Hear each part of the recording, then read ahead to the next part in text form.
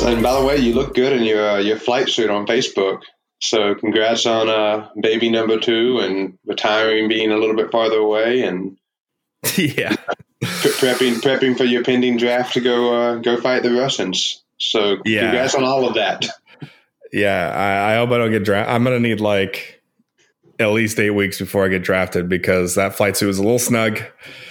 I was wearing clothes under it, but it still was a little too tight. And I remember when I first got it, I went to the base supply and they're like, oh, like they measure you, whatever. And they're like, oh, like you have like the typical body type. So all the flight suits in your size are out. You can wait however many weeks, which means I had to keep wearing my like normal uniform. And you want to, when you're able to wear a flight suit, you want to wear a flight suit. It's like pajamas. They're great. One piece pajamas, like a onesie. And they're like, so you can wait however many weeks for us to order more, or you can just take these, like 2 sizes too big flight suits and wear them now. So I opted for the 2 sizes too big. My desert flight suits are actually my normal size, but my green ones are were a little too big, and they're always baggy on me, and they were not baggy anymore. So I got to get back in the gym just in case, just in case we get a new draft and I got to go fit back into it. But yeah, new baby on the way, baby number 2. We did the genetic testing weeks ago, so we've known for probably a month that it's a boy. So we're gonna have 2 boys. And if you looked in the picture, my son was wearing, it says wingman coming, and not a lot of people put 2 and 2 together that meant a boy. And I was a little surprised. Not that women can't be wingman, but like that was like the whole. Honestly, I kind of thought that. I was like, oh, it says wingman, so it's probably a son. But then I was like, well, I don't know. Like, I can see my wife looking at a shirt like that and just thinking it's cute and it's fine, even if it's a girl. So yeah, I didn't know how that conversation played out. And that's fair. I would say that like 1 out of every 5 people asked if it was a boy or a girl, and the rest of them, I would say 80% understood that it was a boy, or just assumed it was a boy based on the wingman coming soon. But yeah, we're excited. We've always wanted 2 kids, and now we have it. So I'm going to go get snipped as soon as possible. As soon as I get the A-OK. Come on, man. You just got a brand new house. You got to fill that thing up. No, not everybody wants 5 kids, man. That's honestly having the one run around and be a menace. Like when we first got the news we were having another one, we were just like, oh no. Like we were just getting to the phase where like he can start doing stuff himself a little bit. And now we're going to start all over. So it'll be fun. Well, like I said, we're always planning on 2, and now they'll be about 2.5 years apart, which is pretty good. And yeah, I'm done. I don't want to be outnumbered. No zone defense in the Lane house, huh? Yeah, we play man to man here.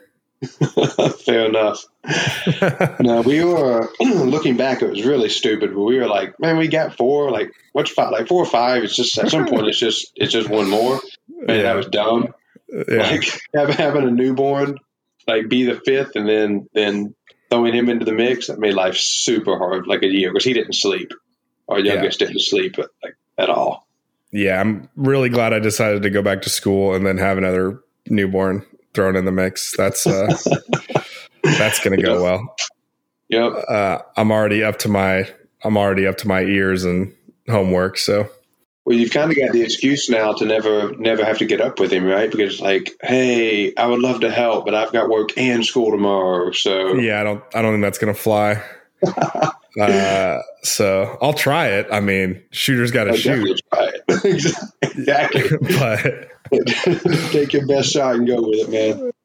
But yeah, so the 1v1 Deep State family getting a little bit bigger.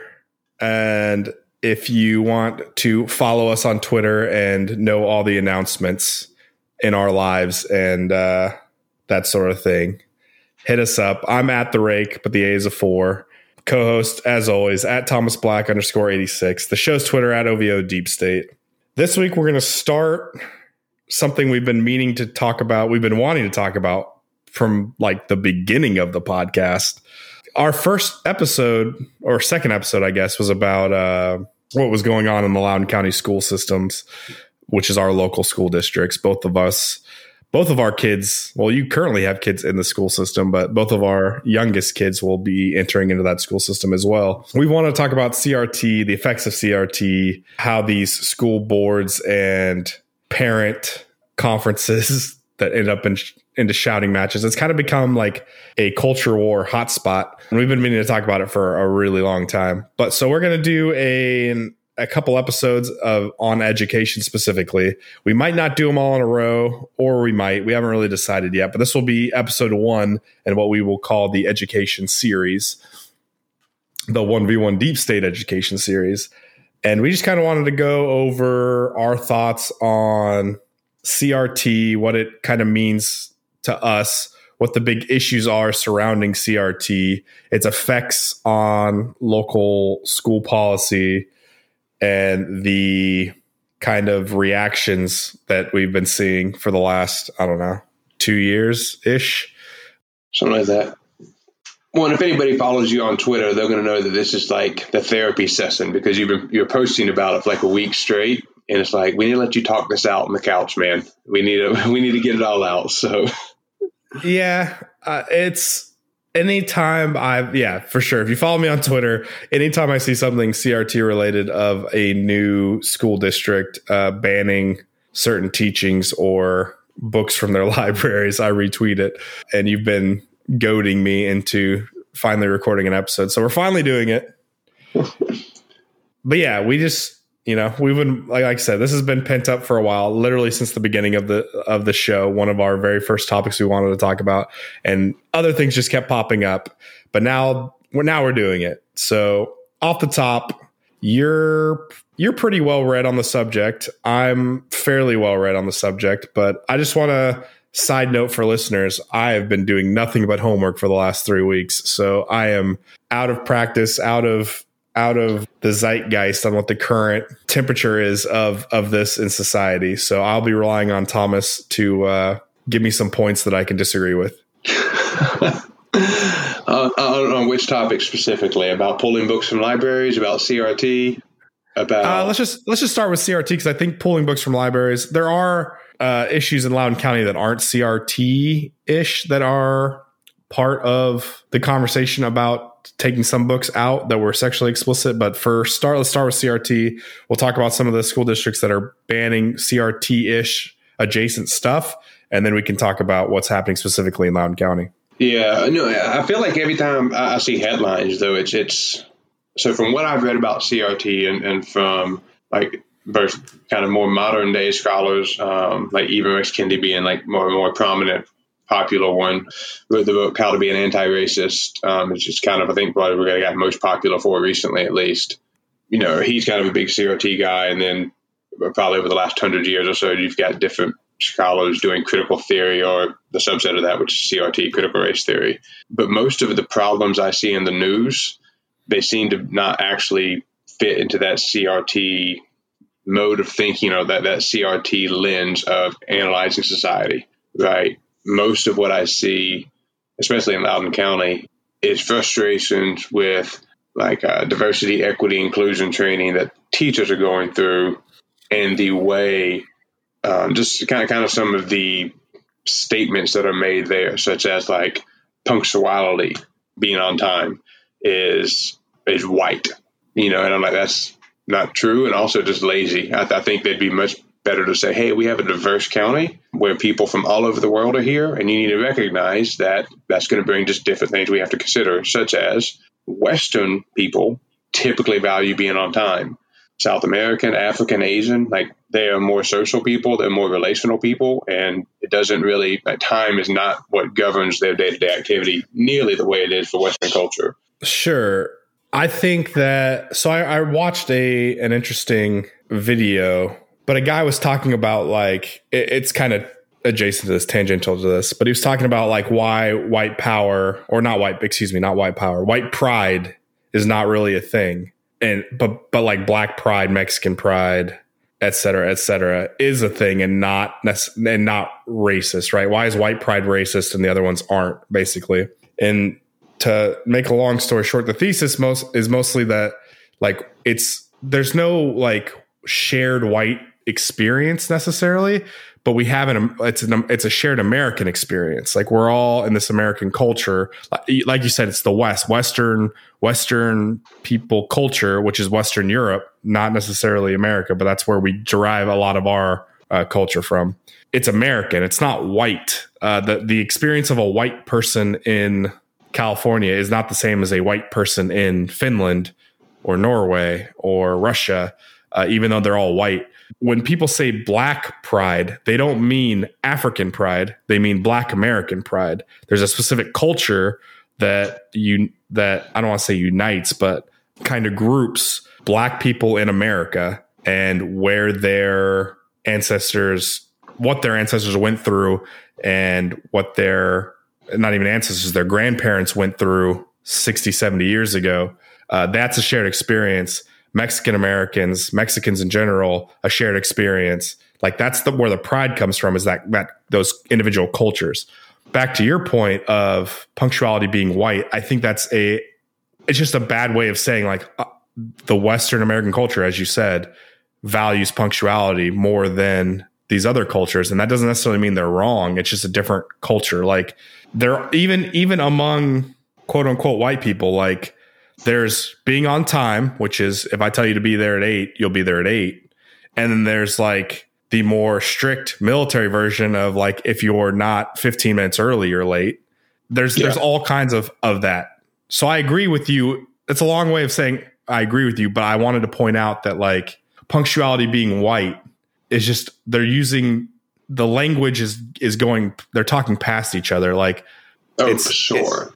Right. And that's going to be a theme among this a lot. I have a feeling of, but like, so when I hear punctuality is white, like to me, I'm like, oh, I understand what they're saying. It's just a bad way of saying it. Whereas I know when a lot of conservatives hear that, they think that's racist.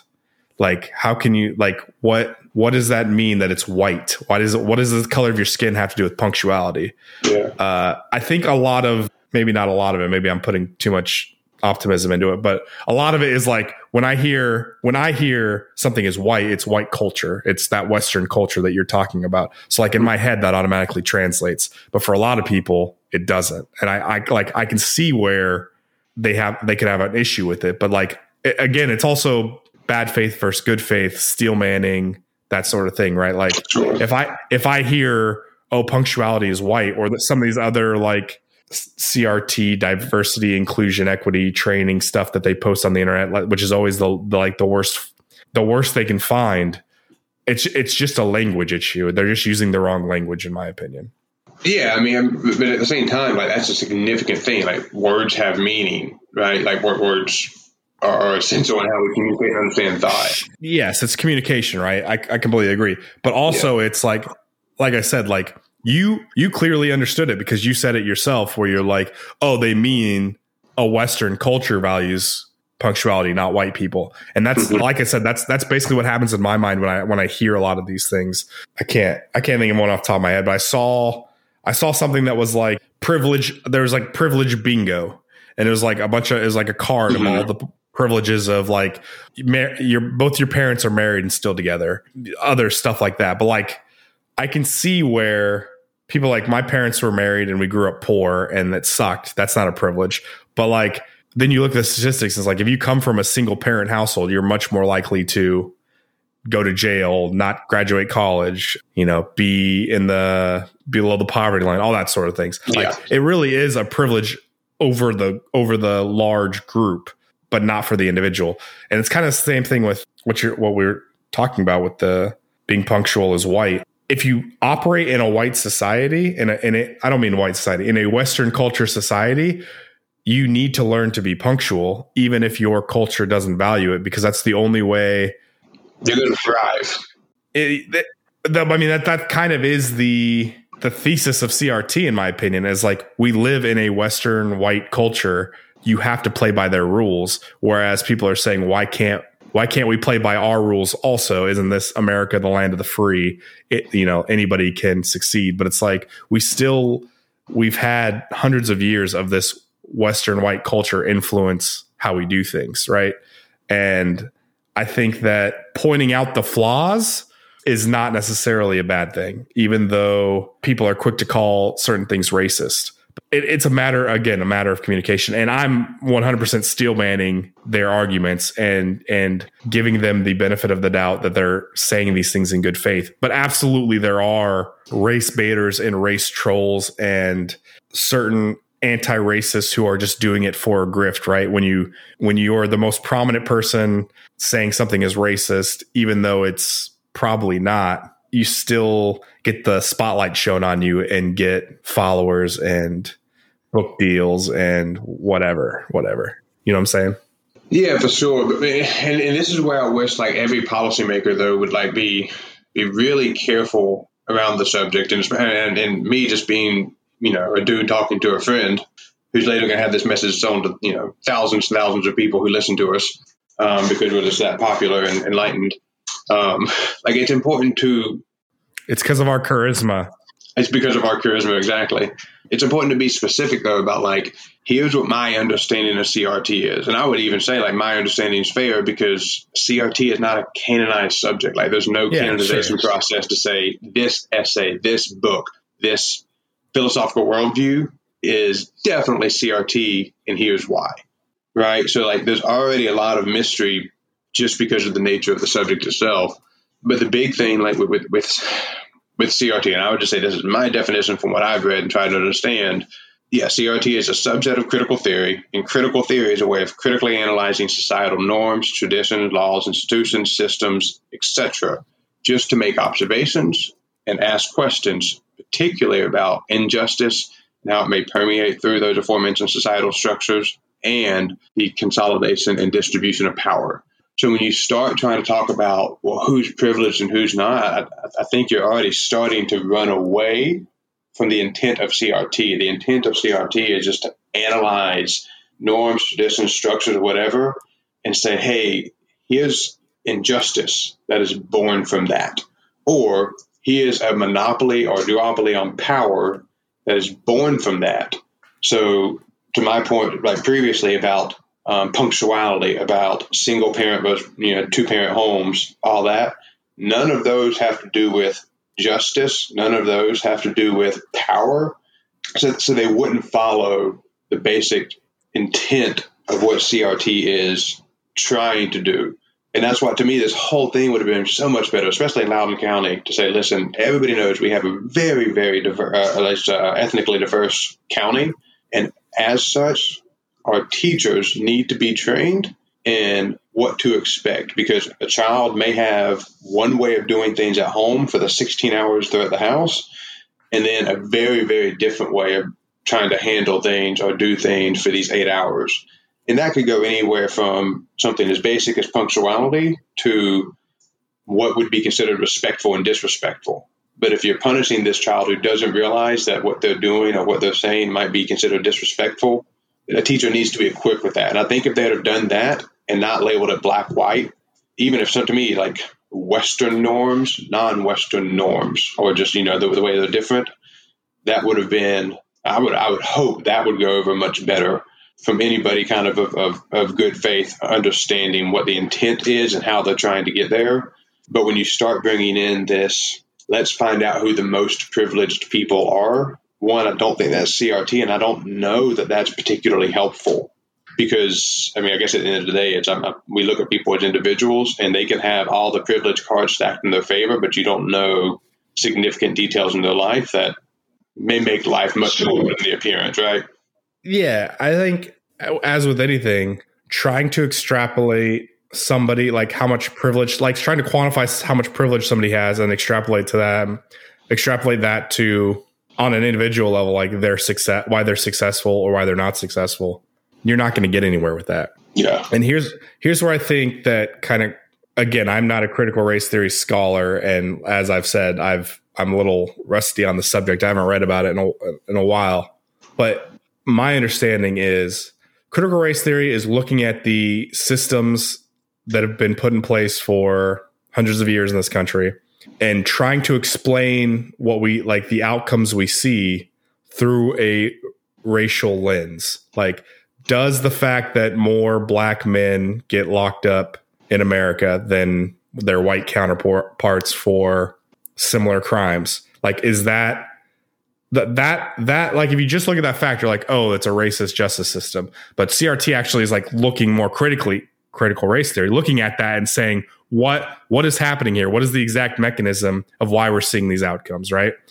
I don't think that they're trying to teach that in elementary school or middle school or whatever. You know what I'm saying? Like, I agree with you on that.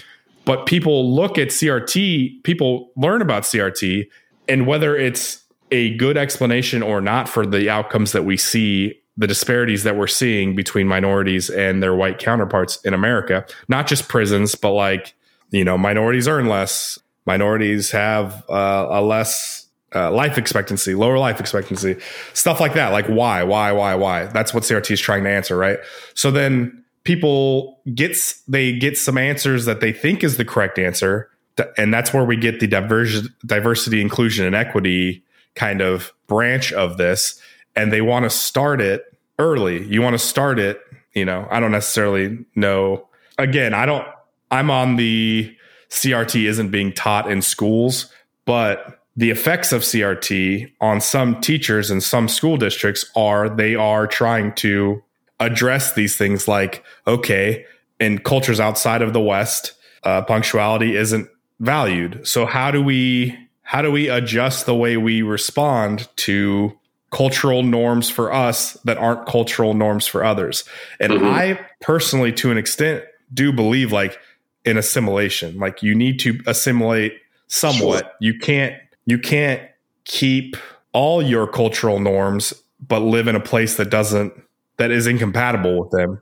Being punctual to school, like being late to class repeatedly, and it's like the student's fault, as opposed to like, oh, the parents are late. The parents have a broke down car that breaks down all the time, that sort of thing, which also is, you know, a part of this poverty. But just being like, oh, that specific student doesn't value punctuality. The parents are dropping them off or giving them plenty of time to get to school, and they're still late. That sort of thing can be addressed. But like, understanding that, okay, this person's from his family's from Spain, where they, you know, dinner in Spain is like 9 p.m., 10 o'clock. You stay up late. You're not good. You know, that student is not going to be necessarily good in the morning because of how his culture at home is. This is all just made up off the top of my head. But like, you know, understanding, I don't think there's anything wrong with like making teachers aware, like, okay, you don't necessarily have to punish this kid over and over again for something that is, I don't want to say out of their control, but like they don't see it as a problem like you see it as a problem. And you're never going to teach somebody a lesson on that. Like, it's kind of like AA, right? The first step is admitting you have a problem. If they don't understand it's a problem and you're not conveying in a understanding way, like, okay, I understand that you guys stay up late and you're going to be a little slow in the morning. Like, what are ways we can mitigate that? Maybe you allow them to come in late or miss the first period and they stay an hour later and do study hall or something. Like, I think being more understanding and flexible is the end goal, not necessarily trying to equalize everybody or treat everybody. Like, I understand treating everybody the same, but if you don't see that certain people are not going to thrive being treated the same way, that's what equity is, right? Like, equity is not equality. Equality is you treat everybody the same way, but not everybody responds the same way to the same stimulus based on what we've been talking about, these cultural norms, these upbringings, whatever. So that's my opinion on that subject, even though it was very long-winded. No. And for a lot of it, I agree, because I think again, if I'm going to give a benefit of the doubt to at least our school board, and what I've seen specifically with what would probably incorrectly be broad brush called CRT, I think it's fair to say what the intent is to try to contextualize the life of the students that are being taught. Like, understand that, you know, 55, 60% of your students may be non-Western, you know, and with that, understand what that means in a day-to-day sense. Here are just the normative cultural things that are different that they have that we don't. Here's why I think some confusion gets brought in is a lot of times, one, most of the diversity, equity, inclusion training that our teachers are getting is not diverse. Like they're coming from a single source or a few sources with a very similar worldview, which I think it's a fair criticism to say this is like a concern that some parents have, and this is why they say some things might trickle into the classroom that they're worried about. Because, of course, the intent of teacher training is to have training be put into action. So when they crudely and incorrectly do things like, punctuality is white, two-parent homes are white, or things like that, that kind of raises some flags. And, of course, a lot of the DEI training programs, they're going to have either well-known CRT professors and scholars, either speak at events they have, train them, they'll publish material. Like they're going to do CRT type stuff, but that doesn't mean everything they do is CRT. But right. I think it blurs the line between, again, what is CRT and what's not CRT at all. It's just like DEI out there. Kind of on the other side, which is probably a little more frustrating for me, is when you have governors and state legislatures or even, Congress members talking about ban CRT. Well, the problem is if you're an American who has several racist experiences against you, or your parents have even more and your grandparents have even more, you can clearly see the necessity of critically analyzing just different norms and structures and statutes and all these things to say, hey, there may be some things that we're doing now that were actually intentionally racist, or that is having an outcome that is disproportionately and poorly affecting other people. Like we need to look at this. We need to have this skill set.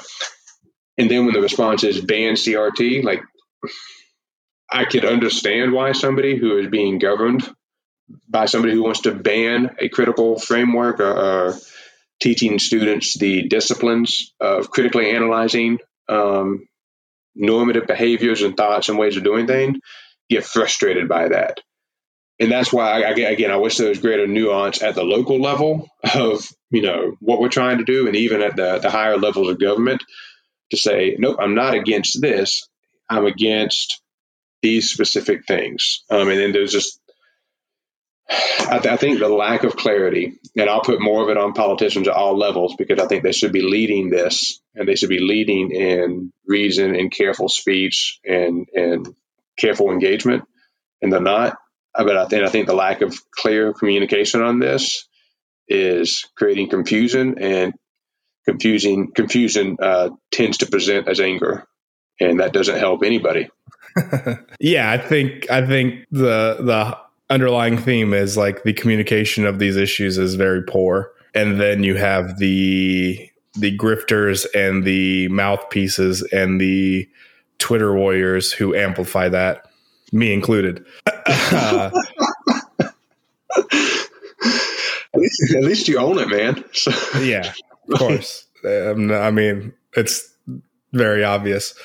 I think the politicians don't help. The irony being like you want to ban CRT, and that's coming from a place of ignorance because you haven't studied CRT. And so banning CRT is only going to make more people ignorant of what it really is.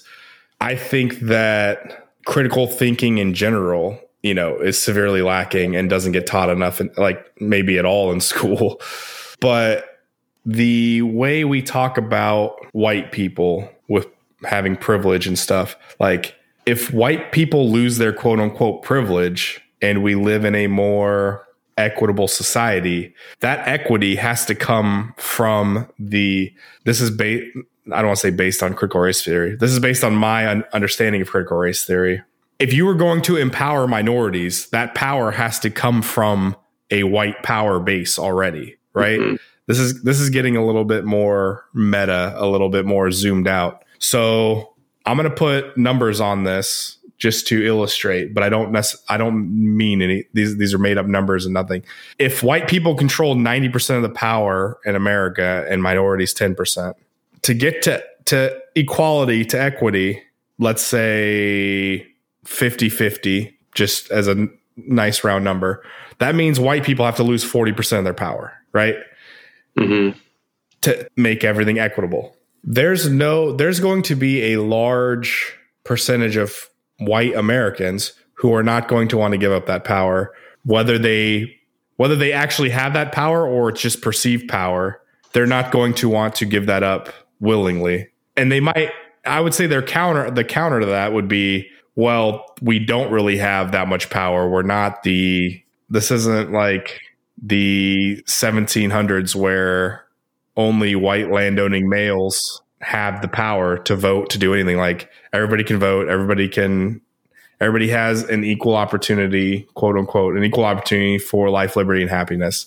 But when you're looking at through the lens of CRT and you're saying, okay, we live in a white power structure, the only way to solve that is you have to convince, quote unquote, white people who are in that power structure, who are taking advantage of that power structure, whether they recognize it or not. You have to get them on your side so that they're like, oh yeah, let's make things more equitable. Let's cede that 40% of power. Don't get hung up on the numbers. Those are completely made up. But that's what I feel like is like a lot of the backlash is from the anti-CRT is there is no white power structure. It's just the power. There's just the power structure.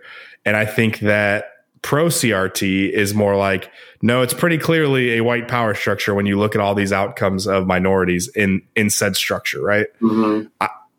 The cynical side of me is saying the reaction of the alt-right or the right-wing anti-CRT folks is it's the backlash of ceding that power. Of course they don't want to cede that power. Of course they're going to fight against it. But I do see the other side of like, okay, there are people who legitimately believe, and with good reason, that it's just the power structure. It's not a white power structure, right?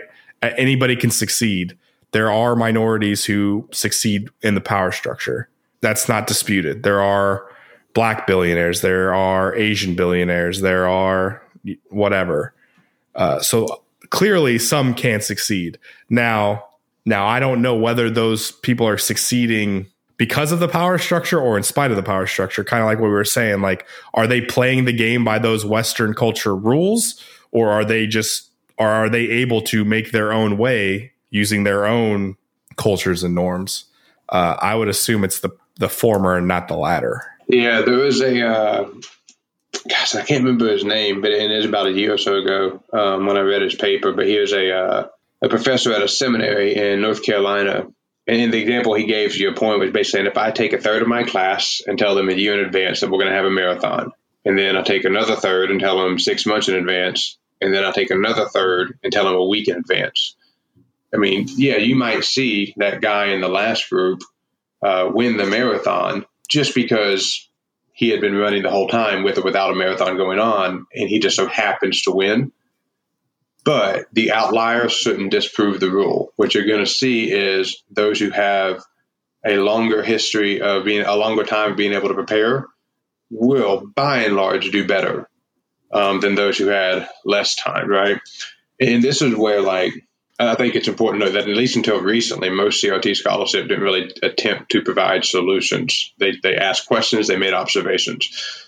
And sure. I think it's helpful because, and again, I think it was David French, I could be wrong on that, but he just made the observation recently, like, racist policies can create racist institutions that were created by racist people that non-racist people inherit and maintain for non-racist reasons. It's just, you lose the intent, you lose the purpose behind it. Sometimes it's just, becomes so much normative in society, and other times it's. Yeah. And I think in my understanding of CRT is like, that's the main critique, right? Is that you don't have to be racist to have a racist system. Like, it can just carry on. Like, it does.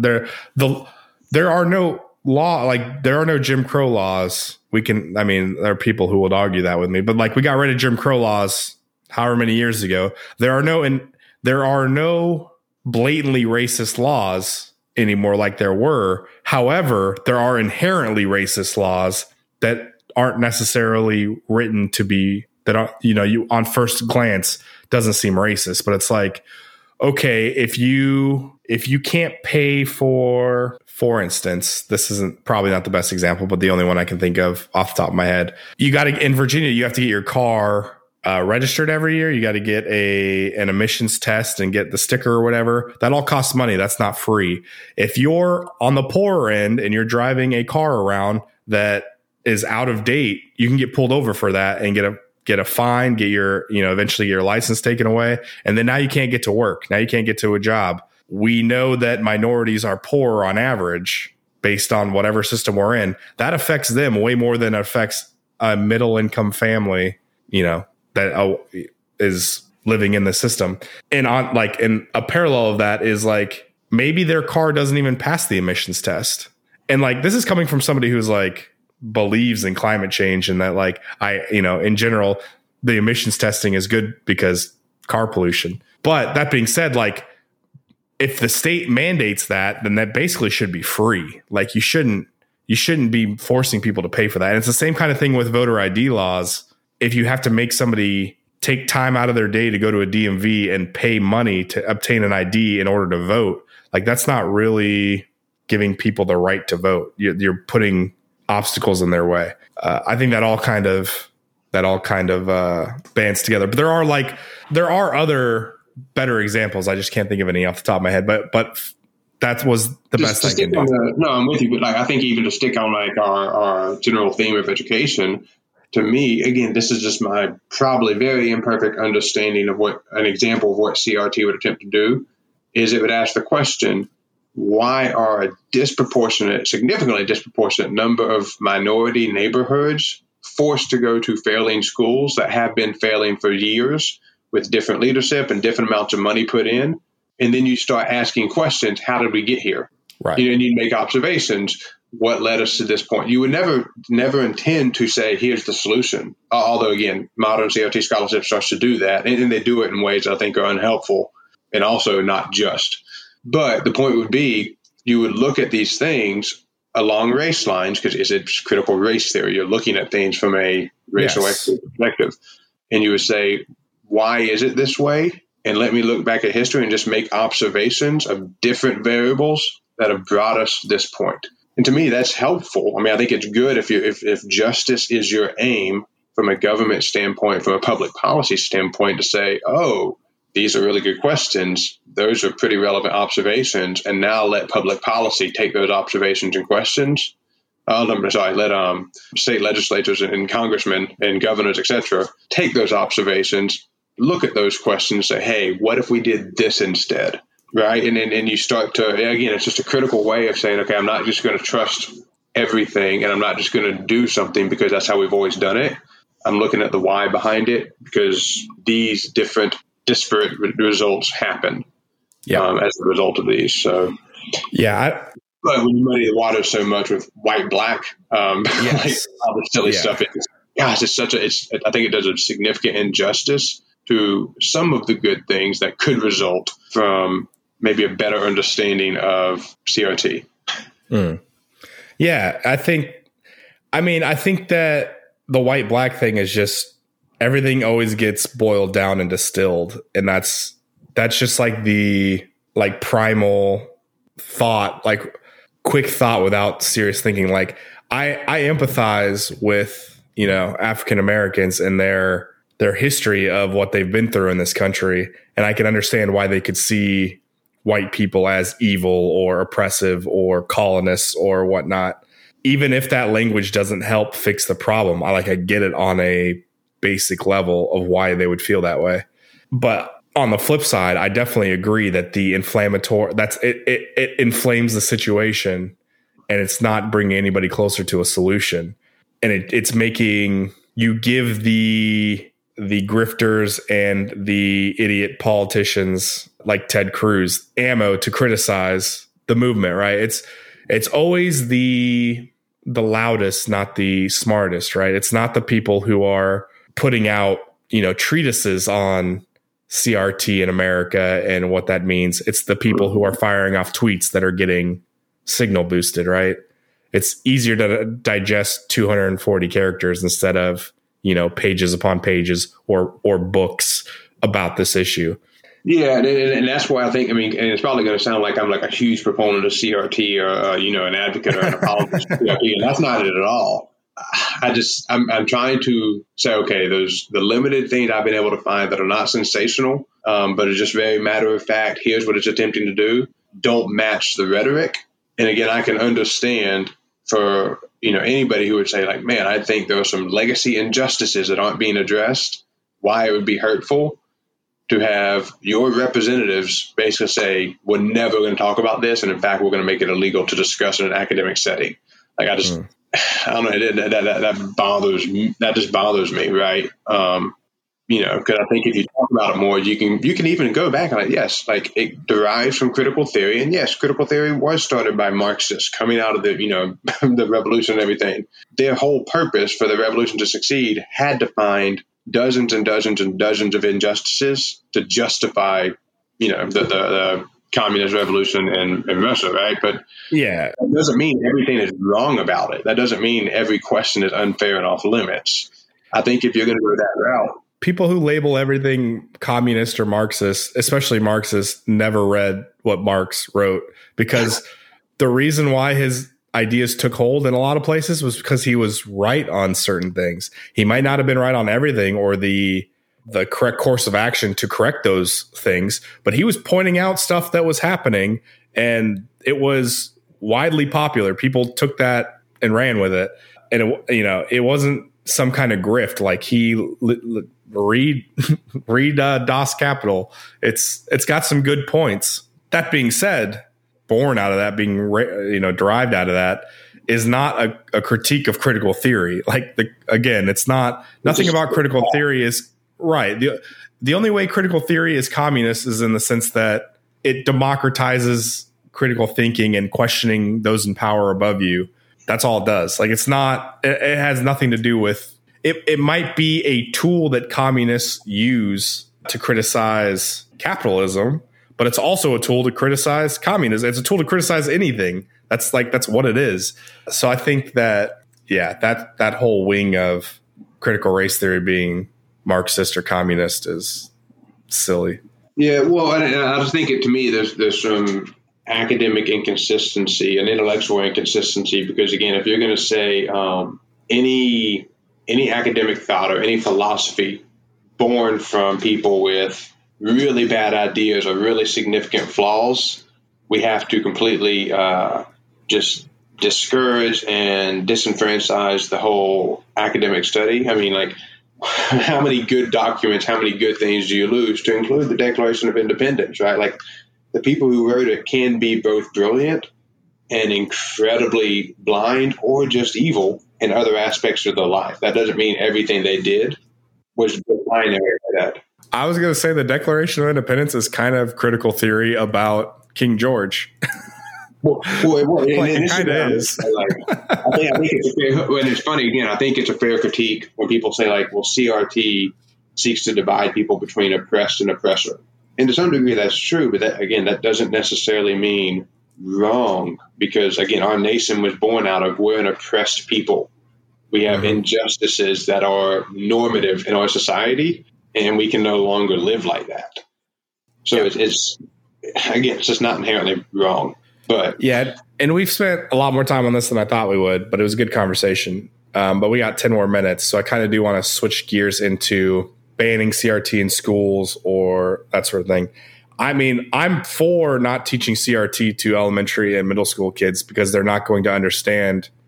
They don't have the critical thinking skills to understand kind of what you've just explained, or what we've talked about is like critical race theory is looking at the system and why the outcomes are the way they are. It's hard to think that way when you're a second grader and learning how to write your letters. I don't think CRT is being taught in schools either. I think diversity, inclusion, and equity ideas and training are being taught to teachers, and they are using some of those tools in the classroom, sure.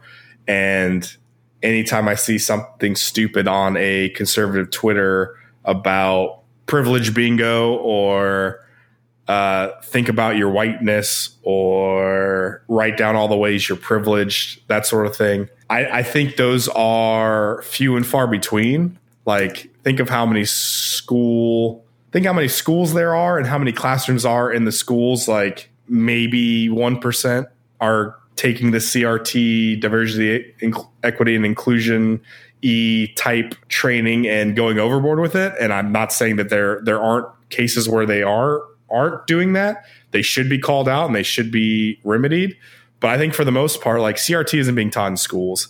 I don't think CRT needs to be taught in schools. I think, again, as you've explained very succinctly, something I have no idea how to do, it's about looking at the system as a whole and figuring out how we got here. And I think the main piece for me of figuring out how we got here is to learn history. You don't need to learn in second grade that the founding fathers, a lot of them owned slavery, or a lot of them owned slaves and were pro-slavery.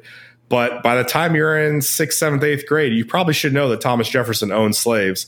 And by high school, you damn well should know that he was, might be controversial. I'm trying to figure out a different way to say it, but he was having sexual relations with one of his slaves, and what that means for consent is a topic for another episode.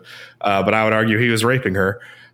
By high school, you should know that. And that's not necessarily common knowledge. You should learn that Columbus tried to sail to the Indies and landed in the West Indies, and, you know, in middle school. And then by high school, you should find out that he was pretty horrific in the way he dealt with the locals, and that he got brought back to Europe in chains. Like, we don't learn that kind of stuff necessarily in school. I think more explicit history needs to be taught. And my worry, and a lot of the things I post about on Twitter, is they're using these critiques of CRT and of people calling white people oppressors and privileged and colonists. They're using that angst and anger and then flipping it and trying to, for lack of a better term, whitewash American history. And I think that's the exact opposite thing we should be doing. I think that's not a remedy. I think it makes people angrier to find out later in life, whether that's out of high school or much later in life, like the actual truth, like learning that maybe some of these guys were not good dudes, they were bad dudes. And why is my university building named after Woodrow Wilson when he was an avowed racist? Even for his time, he was beyond the pale of racism. That sort of thing. Like, I think that's what causes the reverse backlash. So that's my little spiel on CRT in schools. Yeah, and well, first thing I disagree with you on, conservative Twitter doesn't have a monopoly on stupid, I can assure you. No, of course not. But it's just... You just left out the liberal Twitter. I mean, I'll be completely honest. I read more conservative Twitter than I read liberal Twitter because I'm looking to fight. So I don't get the liberal stupid as much. But I do see it occasionally, like when I see liberal Twitter is when a conservative Twitter person like retweets something stupid a liberal Twitter person says. That's when I see it, but it's not often. Like, I don't troll liberal Twitter. It's like, people like echo chambers. I'm the opposite. I don't want to go somewhere where I agree with everybody. I want to go somewhere where I can fight. Like, I'm feisty. I want to argue on Twitter. I don't want to like pat people on the back on Twitter. So I read way more conservative Twitter than I read liberal Twitter. So that's where that bias is coming from. It's unintentional that I left them out. It's not me protecting them by any means. Sure it didn't. No, but I think you bring it up with, Thomas Jefferson and Christopher Columbus stuff. To me, that's what's fascinating about history, right? Like, you learn, like, these aren't heroes. These aren't like supernatural beings. Like, these are very real people living in the men of their times. Like, yes, they have blind spots. They have failures. They have moments of brilliance. They have, like, again, they're as complex as anybody else now. And to me, that's what's fascinating about, like, looking at their life as a whole, the good, the bad, and the ugly, and then being able to say, like, hey, the overall legacy of their life is positive, even if they were equally blind in some very evil ways, for their time or whatnot. And then you can also say, like, this guy was exceptionally wicked, even among the, like, normative behaviors of their time. Yeah, and to zoom out and make it more meta, like bad people can do good things and good people can do bad things. But I think you got to teach. You can't just lionize them and never speak about all the bad stuff they did. You need to put it in context. If you're talking about the founding of America to fifth graders, it's okay to leave out some of that stuff. By the time they hit eighth grade, they need to know the different, like who was pro-slavery, why they were pro-slavery. Again, Woodrow Wilson there were plenty of racists in the 1910s. Woodrow Wilson, by all accounts, was more racist than the average racist. So there's that context. And I don't again, you don't necessarily need to know that in eighth grade, but by 12th grade, you should know stuff like that.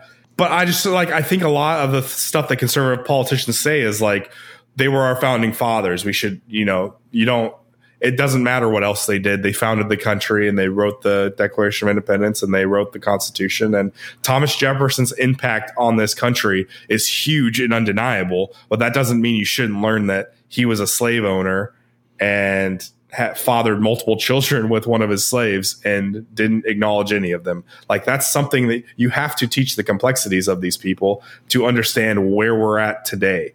If you give Thomas Jefferson the credit for all men are created equal and then don't talk about him owning slaves at the same time, and that just juxtaposition, you're never going to be able to critically think about the world, in my opinion. Well, I mean, I can just say, to me, it's even beyond that. You're never going to personally grow from your study of history. Like, one of the biggest takeaways for me in my undergrad, I got an undergrad in religion and biblical studies, is reading, for instance, different people who were part of the Reformation.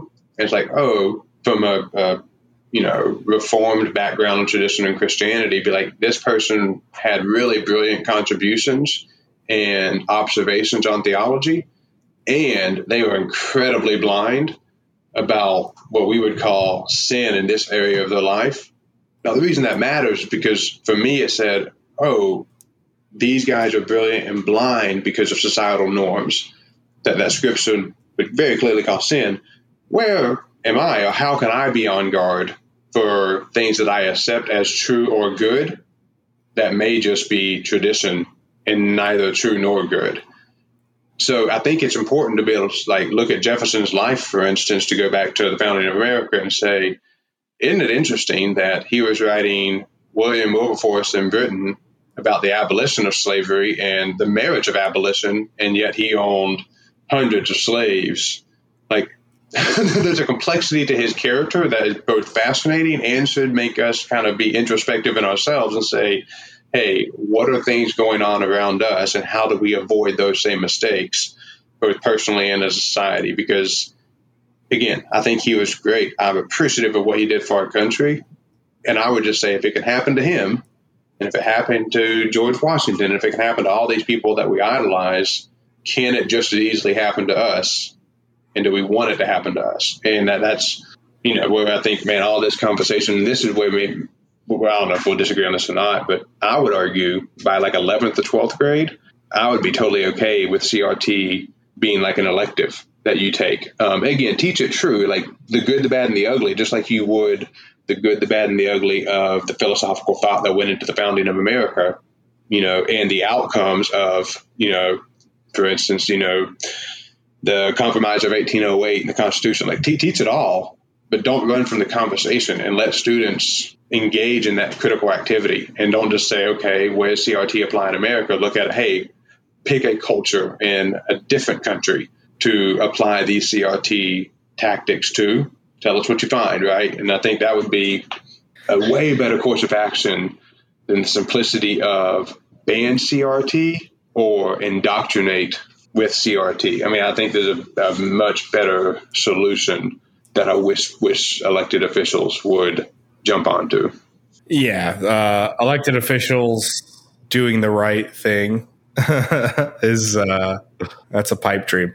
But yeah, I mean, I think it doesn't necessarily have to be critical race theory. I just think critical thought, critical theory, learning how to ask questions and dig deeper is absolutely a skill that high schoolers should have, and it's severely lacking in our politicians today a lot of the time. But It always comes back to, and I feel like I say it every episode. It's like the system of government we have breeds this. Like being an activist politician and being a Ted Cruz, being a who's a crazy House person. Ted Cruz is just the easiest one to pick on in the Senate. Marjorie Taylor Greene, is that what you're thinking of? Sure, her, Gates. I'm sure there are ones on the left. I know people AOC and I don't like comparing AOC to MGT and Gates because they're on a whole nother level. But there are people who peddle in this for political clout, not because they necessarily have critically thought about these topics. They should listen to this episode, though. Yeah, I think we got a lot of stuff. We were talking pre-show about whether we were going to have enough stuff to talk about in the second episode of this series, but I think we left a lot of stuff out, which is good. So now we'll have something to talk about, and we'll figure out whether this will be our very next episode or if we're going to talk about some other big things that might be happening in the world at the time. But yeah, it was a good conversation. I think we probably agreed a little too much, but that's because you're not necessarily a Republican. You're a libertarian leaning conservative, I would say. But on the libertarian front, like I think the school board should handle most of this stuff.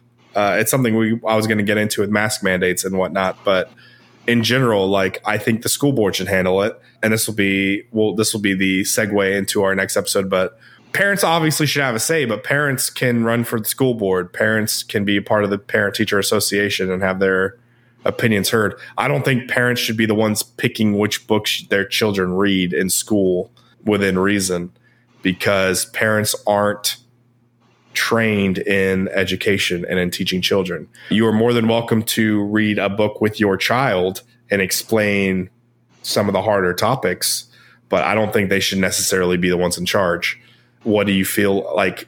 I think this kind of goes more with what we were going to talk about as far as like libraries and stuff, but like, what are your feelings on leaving it up to school boards to make these decisions?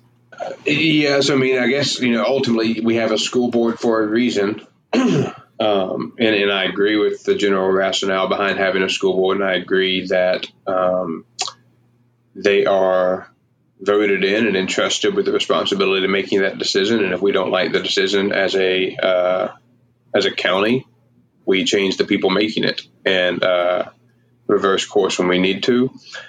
Perhaps the only caveat I would have is that there is absolute transparency on what's being taught from the school to the child, and that transparency exists with the parent, and that the parent is allowed to be like, hey, I don't want my child to read this book. Can we have an alternative? Because I think parents know the peculiarities of the child and what could be potentially very harmful, or what they just know their child's not emotionally or mentally mature enough for yet. Or it could just be, hey, this material would actually go and violate our personal ethics. And I think the school should ultimately respect that, but that doesn't mean they have to change entire curriculums. It just means that for any of those type of reasons, the parent should have, and in this Virginia law, actually, that the parent has a final authority on that. And I think for almost all of those situations, there can be reasonable accommodation made where it's not an undue burden on the teacher, and it doesn't put the child in any sort of academic disadvantage because they didn't read this specific book. Yeah, I'm more okay with that if you're talking about individual children and whatever. I mean, parents should have the ultimate say what their child does or doesn't learn, I guess. I just mean, like, I don't want parents to be able to vote on school curriculum and guide stuff that way. I'm totally fine with, like, here's the book we're reading. Here are alternative books you can read that are kind of adjacent to the subject. You're not going to be able to follow along in class, but like, here's what, you'll have to do a book report or whatever, answer these questions. Yeah, I'm totally fine with those kind of options. I don't, whether the point of Glenn Youngkin's campaign was the former or the latter, the cynical side of me is like, these parents don't, especially in Loudoun County, it's not like they're educators. They're not trained in in child development. I don't want them overruling what the school board, like, I agree with you. Like, if you want to change those things, we have school board elections. get voted to the school board, rally other parents in your community to vote for certain people on the school board, and then have at it. Otherwise, like, it should just be you and your child. That's your guys' decision. You shouldn't have any influence on the school board outside of that.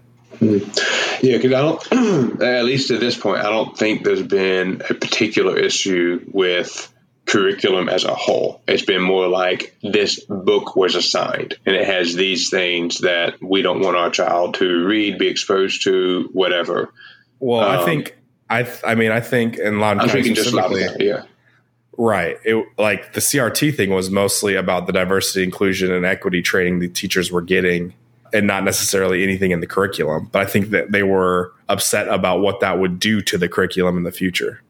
Yeah, and to me, I think that is a valid concern. I don't think we've seen that yet, and I think the instances where we have, and I mean, I've got just several friends who are teachers in the public school system. They would say like that teacher broke the rules, like they went against the training we receive when they assigned this book or when they gave an assignment with these kind of restrictions or these kind of rules in place. So it's just the one-off hyperactivist teacher who's probably trying to usurp a little bit too much authority in the classroom than they have a right to. But I do think it's fair to have concern about the intent of the training, because again, you're training teachers and the intent is to use that training. Well, of course, they're going to use it in the classroom because that's where their professional conduct is.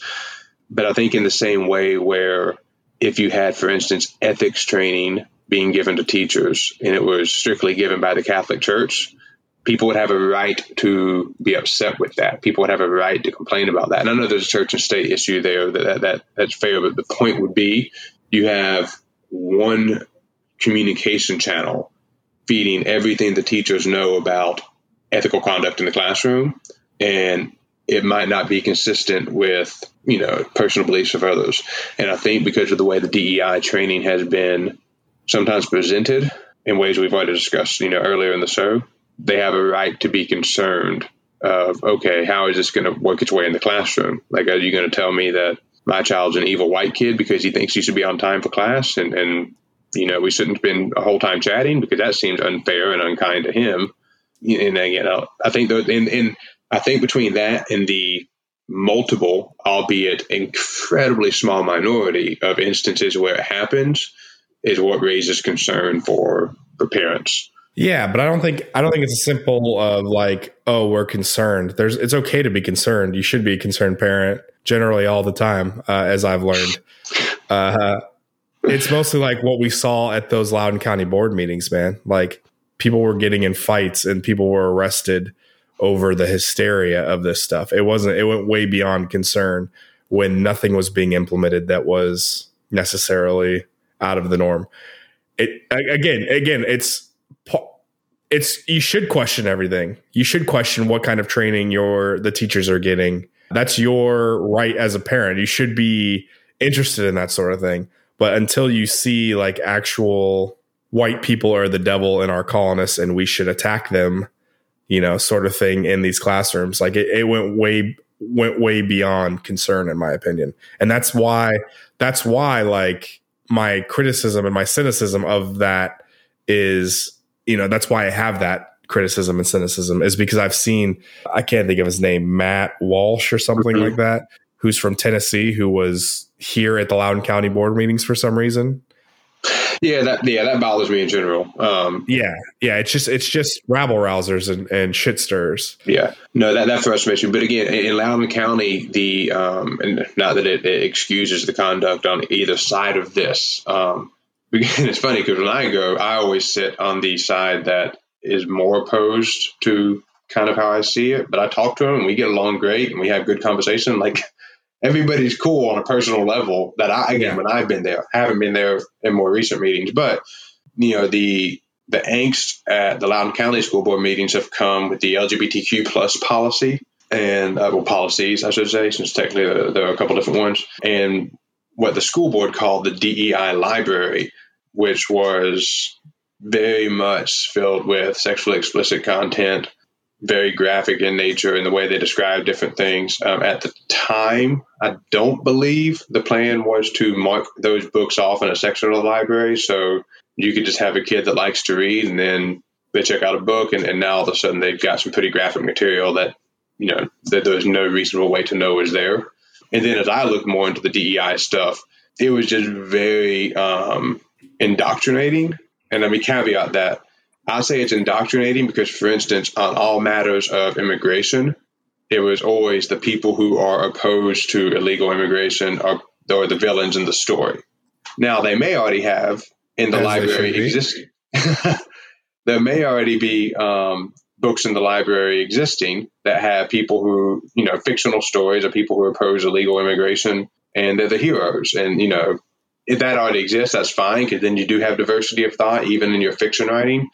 But that's not what I saw. So to me, it's just a huge misnomer of DEI, when it seems like, based off the content, the published content of the book from the school board was, we're going to feed one specific view on a range of topics, and all of them would be, in a broad stroke sense, anti-conservative, if you will, or anti-traditional. Yeah. And I think I would guess you would have a problem with that. Like, you don't want an indoctrinated society in a public education. You want diversity of story, thought. Yes, but here's where I'll push back against your issues with the DEI library and kind of wrap things up, and we'll talk more about these issues in the next episode. But the final thing I'll say about that is the DEI library isn't necessarily – so I didn't go to these school board meetings. You did. My kid is not anywhere near their age range of being in school, so I'm not going to go to school board meetings until that happens.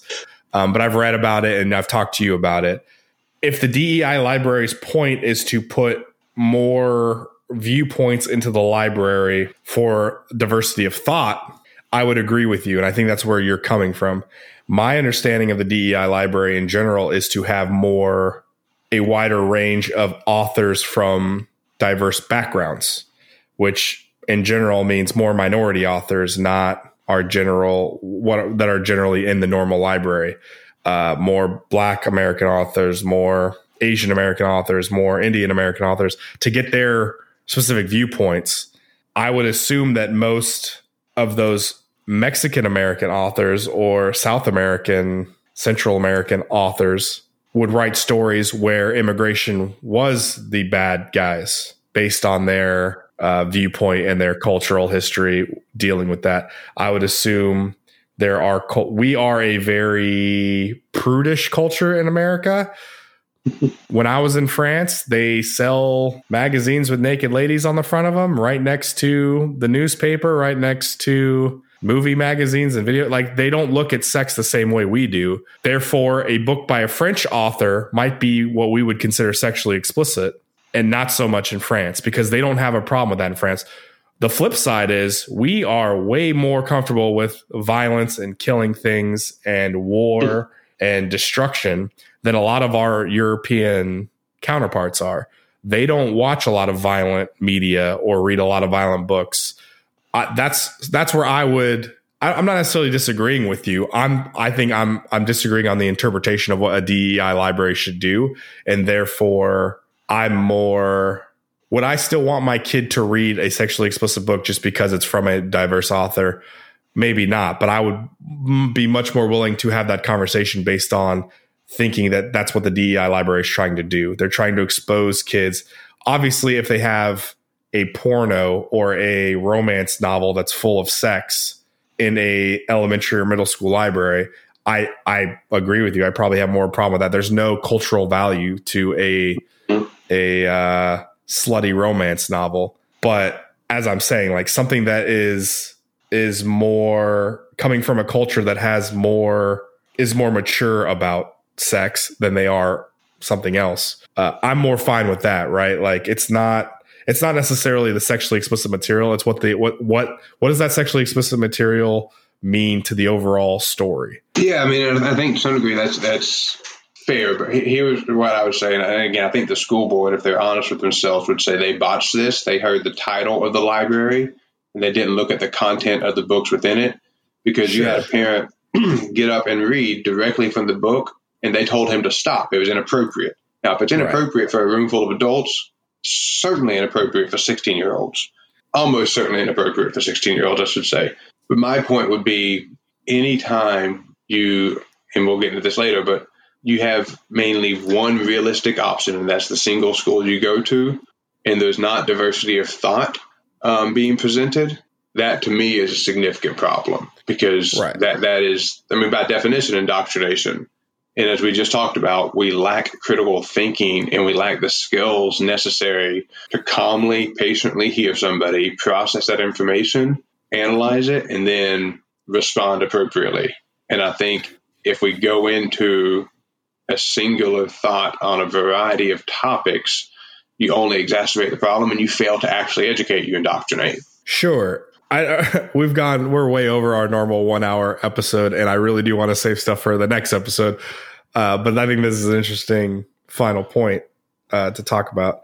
If a white power structure is oppressing all minorities, but you go out and each minority may be completely different. I don't think people necessarily think Mexicans and Asians and Indian Americans, have similar cultures. Mm-hmm. They might have similar viewpoints towards that white power structure that they've been struggling against or struggling to fit into or whatever. So when you say diversity of thought, they might all have the same thought on this one particular topic, but it's still a diversity of thought, in my opinion. You're getting different viewpoints. It's just their opinions all kind of line up in a concentric circle.